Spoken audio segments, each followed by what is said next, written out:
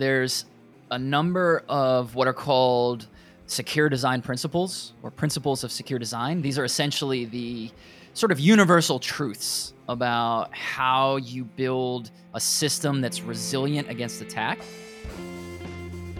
This is Erin May. I'm John Henry Forster, and this is Awkward Silences.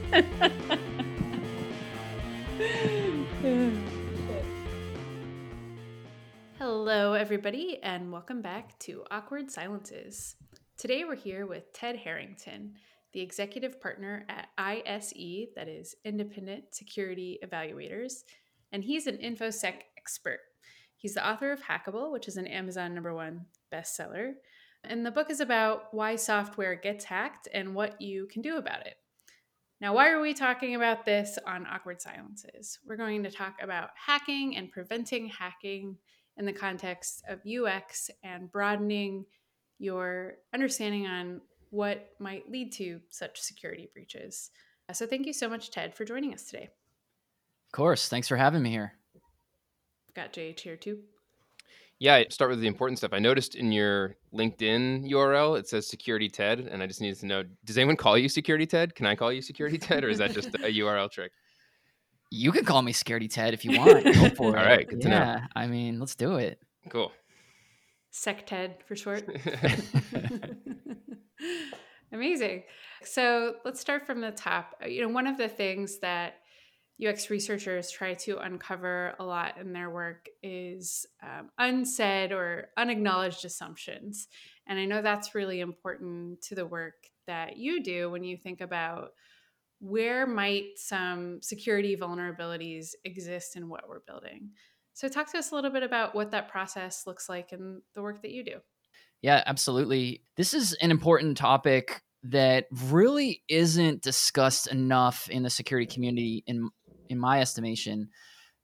But what it means is that the places and the reasons why systems ultimately get broken is because of bad assumptions.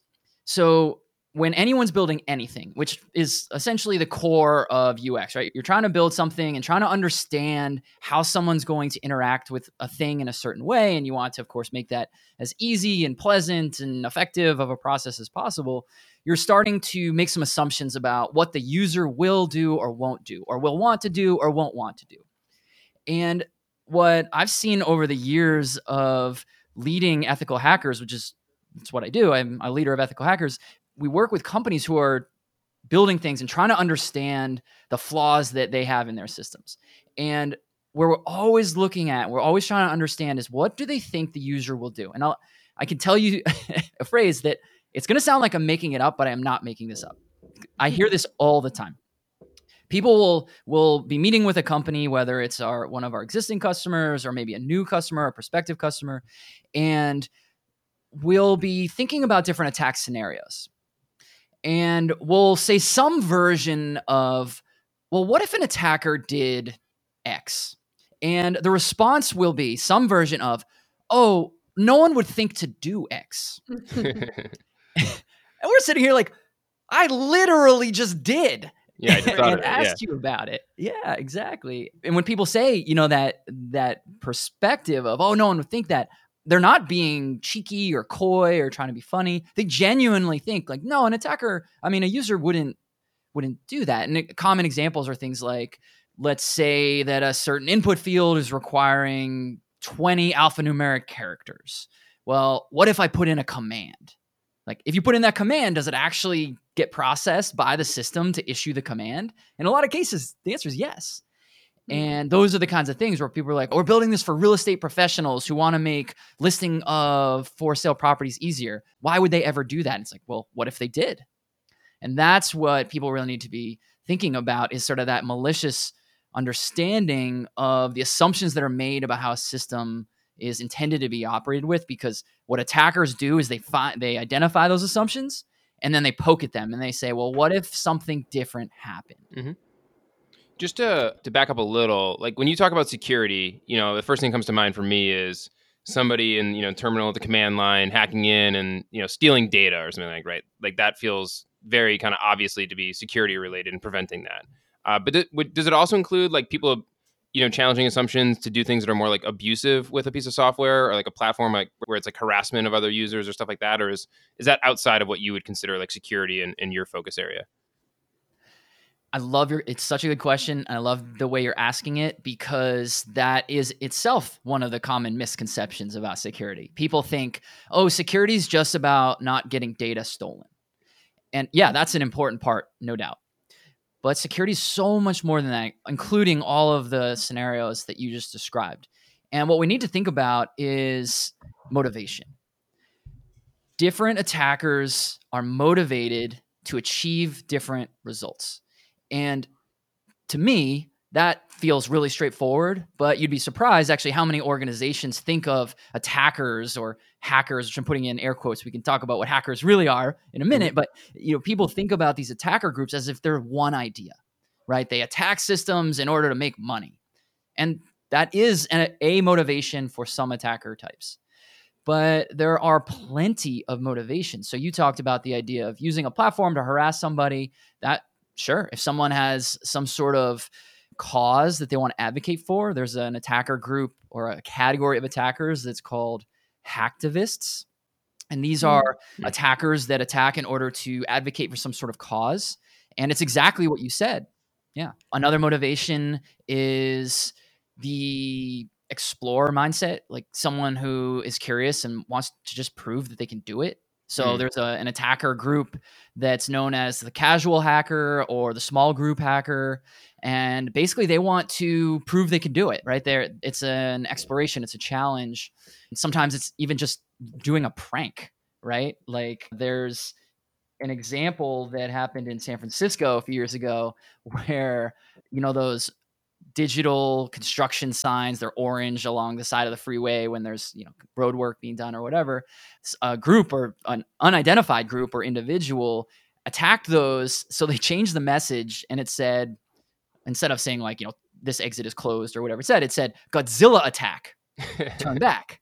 Pretty good. And Godzilla certainly wasn't attacking, that was a different kind of attack. And that was someone who was just, they wanted to do it. They wanted to see if they could do it, and they proved that they could do it. This feels like that's like the hacker's hacker, I feel like, right? That's like for the love of the hack. Yeah. Just like I did it because I could. For the love of the hack. I'm going to go make a t-shirt that says that. You mentioned starting with the assumptions and users wouldn't do this or however you phrased it. When you are hired by a company to come in and help them identify, gaps in their security, what does that look like? Do you come in and look at it with fresh eyes and play with the software yourself to try to understand what assumptions they might be making? Do you try to interview the people who made the software to see what assumptions they may have made? Talk to users. How do you actually go about kind of collecting that initial information to start getting the wheels turning of where there might be weakness or opportunities to kind of get in there? Yeah, there's a few ways that organizations like ours work with companies. There's a right way and there's a wrong way. The wrong way is what's called black box testing. And black box testing basically says that's where a company will say, all right, well, I'm going to hire this outside organization to help me find how I might get hacked.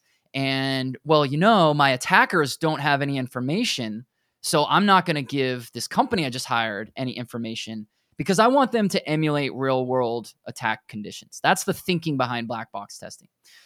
Unfortunately, it doesn't actually deliver real world conditions. All that it does is hamstring the company that they've now hired. So it's like, if someone were to hire me to say, hey, can you break into this thing, and then tell me nothing about it, the metaphor would be like, you go to your doctor and you say to your doctor, hey, I don't feel that good. And the doctor says, okay, tell me your symptoms. And you're like, no, you're the expert. You better figure it out. I mean, that's literally what is happening when you're withholding information from the expert you're hiring to help you. So that's the wrong way. Mm-hmm. Now, the right way is what's called white box. So obviously drawn in sharp contrast from black box testing. So a white box methodology is all of the things that were woven into your question, which is that we'll, at the beginning of a project with a company, we'll actually sit down with them and we'll ask them questions about who is this for? What business problem are you solving by creating this system? Why does it exist? by understanding those things, we're able to understand what things of value the system has to protect.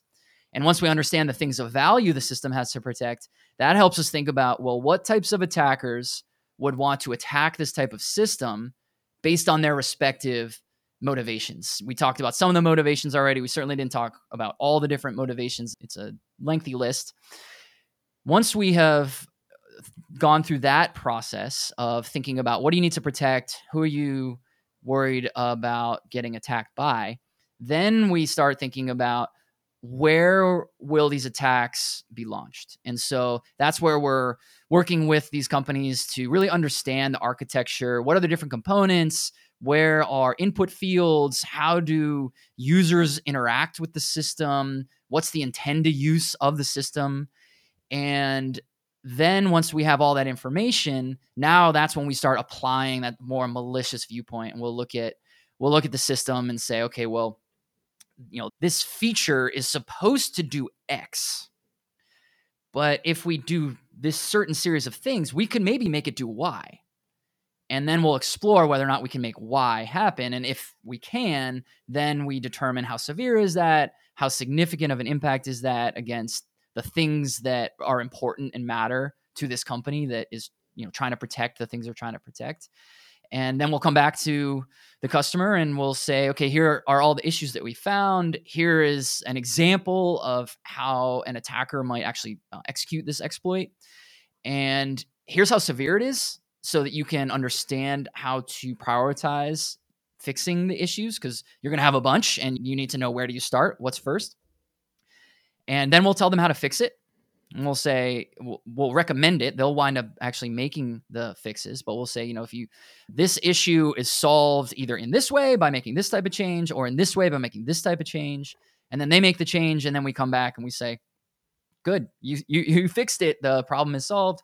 Or you didn't quite fix it. Let's make this subsequent change in order to fully solve it. And so then the benefit, of course, is the outcome of that is that the company now knows exactly what to do. They know exactly how to do it. They have confidence they're doing it right. They're able to say, here's exactly what we did. Here's what the problems are. Here's how we're fixing it.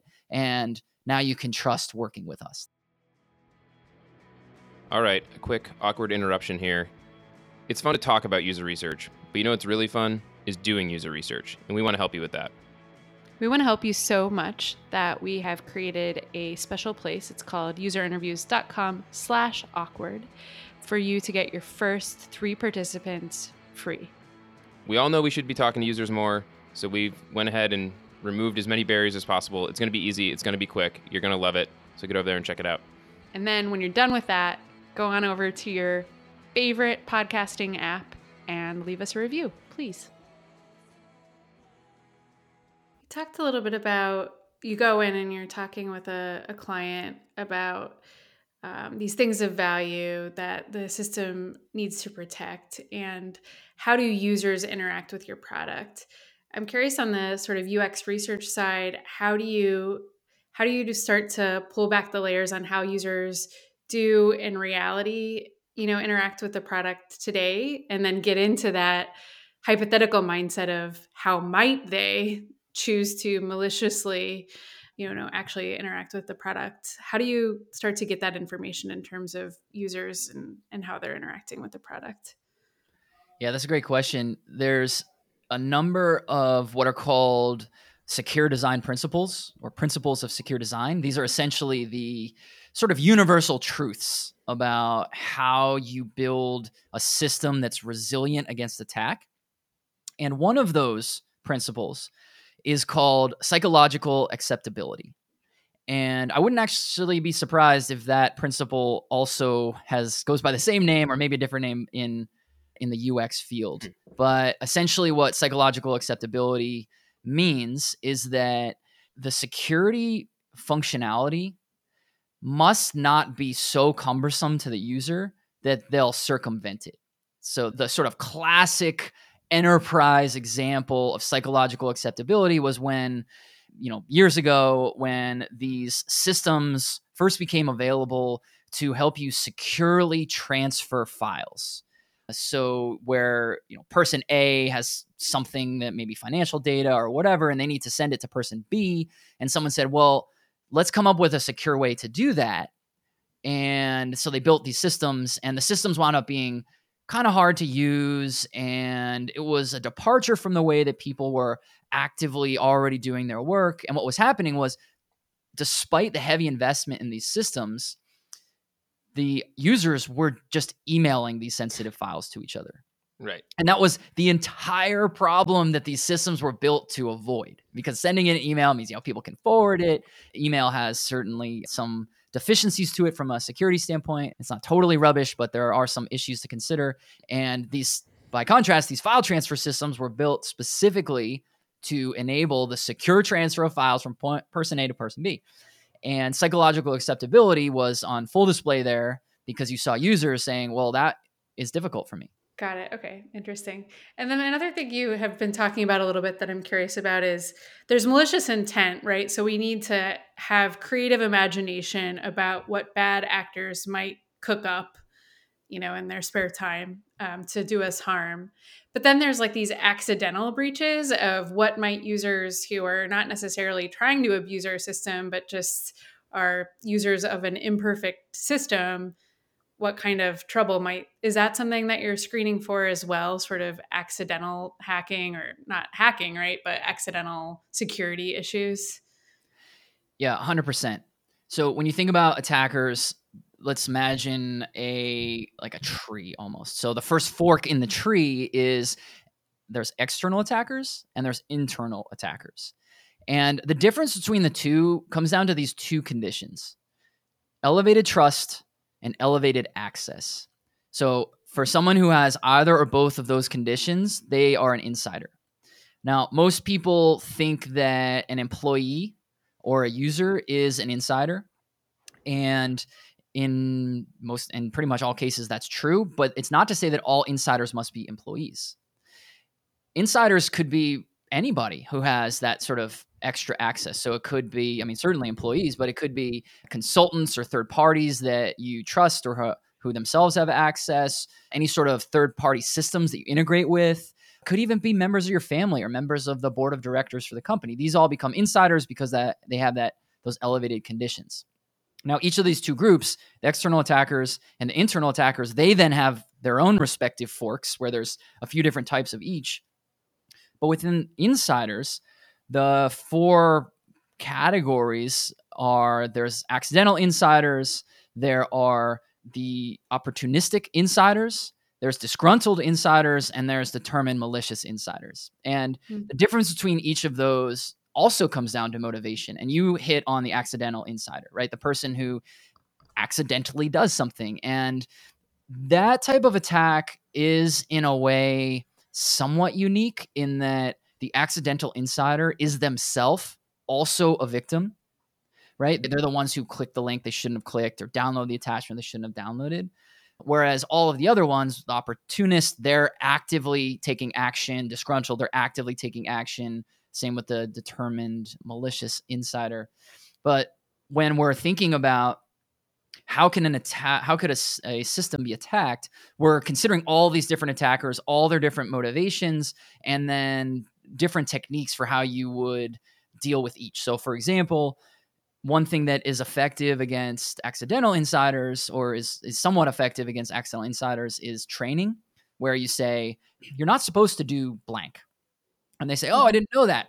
Thanks. Now I won't do blank. And now whether or not they actually change behavior, that's hugely up to debate. But the point is that same message to a determined malicious insider. Now, that type of attacker joins a company expressly to hurt it. It doesn't matter how much you train them. When you say to them, hey, don't do blank, they're going to be like, yeah, no. I'm here to do it anyway. Yeah.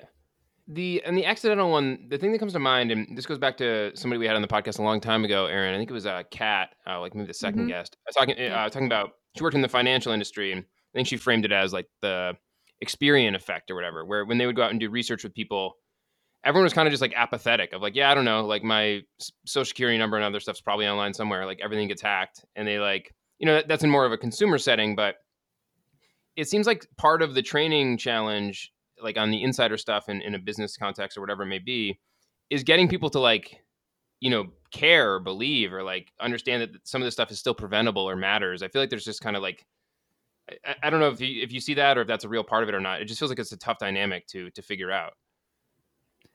It sure is. Have a friend who is in the research department at MIT, and she was talking about some of the research that she's doing about how do you change or create a culture around cybersecurity.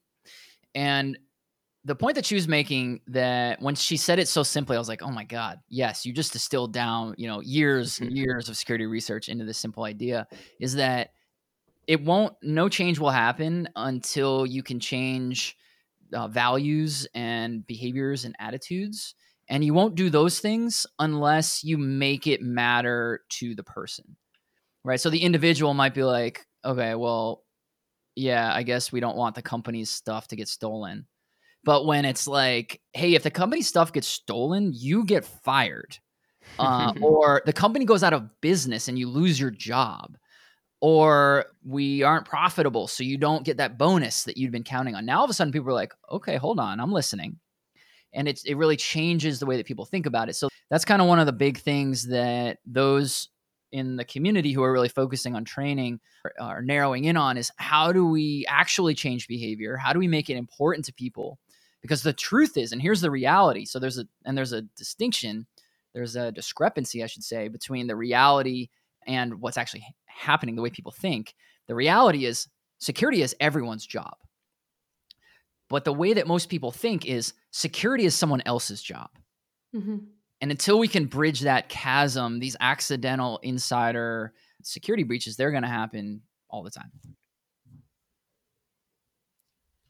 Yeah, absolutely. Yeah, seems like a tough one. Cool. Maybe just for my own curiosity, but when you're out and looking through and all the issues you see, whether it's from the clients or just in the, what pops up in the news, I imagine you keep a pretty close eye on, how much of this stuff is still just like, man, people aren't even doing the basics right, stuff we've known for years, versus like the hackers keep getting more and more cutting edge and coming up with things that we never even could have imagined. Like, is there any sort of split on that? Like, I feel like the way it's portrayed in media or whatever, it's always kind of this cutting edge cool stuff. But like my gut is that people just aren't even doing some of the basics right that like we've known for a long time. It's actually both of those things, but there's also a third condition too. So there's people aren't doing the fundamentals that they should be doing. True. The attackers are advancing and themselves innovating at this relentless pace. True. The third condition, though, that you didn't identify in your question, and this is the thing that kicked my butt into writing this book. When I noticed this, I said, I have to write a book. I can no longer allow this condition to exist. And it is this. I noticed that when I was talking to our customers or our prospective customers, they all were saying the same 10 things. Now, they didn't all necessarily have the same 10 problems, but all of them had some of these same 10. And I thought that was really interesting as I thought about that. I thought, that's kind of fascinating that no matter what industry they're in, what kind of client they're trying to serve, what kind of user they have, what assets they protect, they all share these same security challenges. And then as I started thinking about how do you solve those challenges, that was the thing that kicked my butt into gear. That's this third condition. And it was the conventional solutions to those problems are almost universally wrong. So think about that. You've got companies out here trying to change the world in whatever their way is. They're trying to change the world. They recognize that they have a security challenge. They go seek the solution to the challenge. And the solution that they find is incorrect. That's crazy. That is when I connected those dots, I started writing my book that day. And so not just in my book though, but I mean, that's like being here. That's part of like what I'm trying to advocate for. The talks that I give, the keynotes I give, the workshops I teach, even our customers that we're talking to, that needs to change. And so I'm out there really trying to help people say, hey, look, everyone in the world kind of thinks that you're supposed to do X, but it's actually Y. You got to do this other thing. And, a great example was I mean, a lot of things I've talked about today for sure all fall into this, but even that like black box versus white box, that's a great example of the way the world thinks incorrectly. Mm-hmm. And so that's a long way of saying, you're right that a lot of people are continuing to fail on the fundamentals. That's one thing. The second thing, attackers are relentlessly innovating and advancing. But there's this third thing, that the people who are out there actively trying to do security right are actually often being given the wrong approaches to do it. Are there any are there tons of flavors of that? Or you mentioned the black box, white box, and I'm sure there are potentially a lot of things, but is it, yeah. Yeah, there are many. Certainly the way people think about sharing information, black box versus white box, that's one. The way people even think about what security testing is, there's this common misconception that you can just buy a tool, you can like push a button and the problem goes away. And there are plenty of companies that's marketing says exactly that, literally that. And there are issues about when you should think about security. A lot of people think security is something that comes later, but that's actually a far worse way to do it. It's more expensive. It's less effective. And then even some of the things we talked about earlier about the business value. A lot of people think the business value is removing a bad thing, and that's only a small part of it. Right. Yeah. It kind of feels like your own personal health, in the sense of people miss some of the basics, but there's also a lot of bad conventional wisdom that people get fed and can kind of send you down the wrong path too. Yeah, for sure. Cool. Ted, last question. Given this is a UX podcast, we've got lots of well-meaning UX designers, product managers, researchers listening to this, maybe not thinking a ton about security every day. What should they know in terms of creating a great UX and being security minded at the same time in 30 seconds or less? You should know that, well, certainly the bad people are out there, right? And they are wanting to come after systems, even for reasons you might not necessarily understand upfront. But it's okay to accept that you're not the expert at that. Building things and breaking things are different. And that's why companies work with other companies who are experts in that. So my call to action to you would be, study up on these ideas for sure. But also accept that you don't have to become the expert in this topic area, but you should go advocate for your company to say, hey, who are we working with that's going to bring that malicious mindset? Who can help me build better, more secure systems? Because I'm not the expert, even if I am interested in it. It's okay to accept that, because you're really good at what you do. So be good at what you do, and then get the expertise that you need to complement what you're doing. Awesome. I'll leave it at that. Thanks, Ted. Thanks for listening to Awkward Silences, brought to you by User Interviews. Theme music by Fragile Gang. Editing and sound production by Carrie Boyd.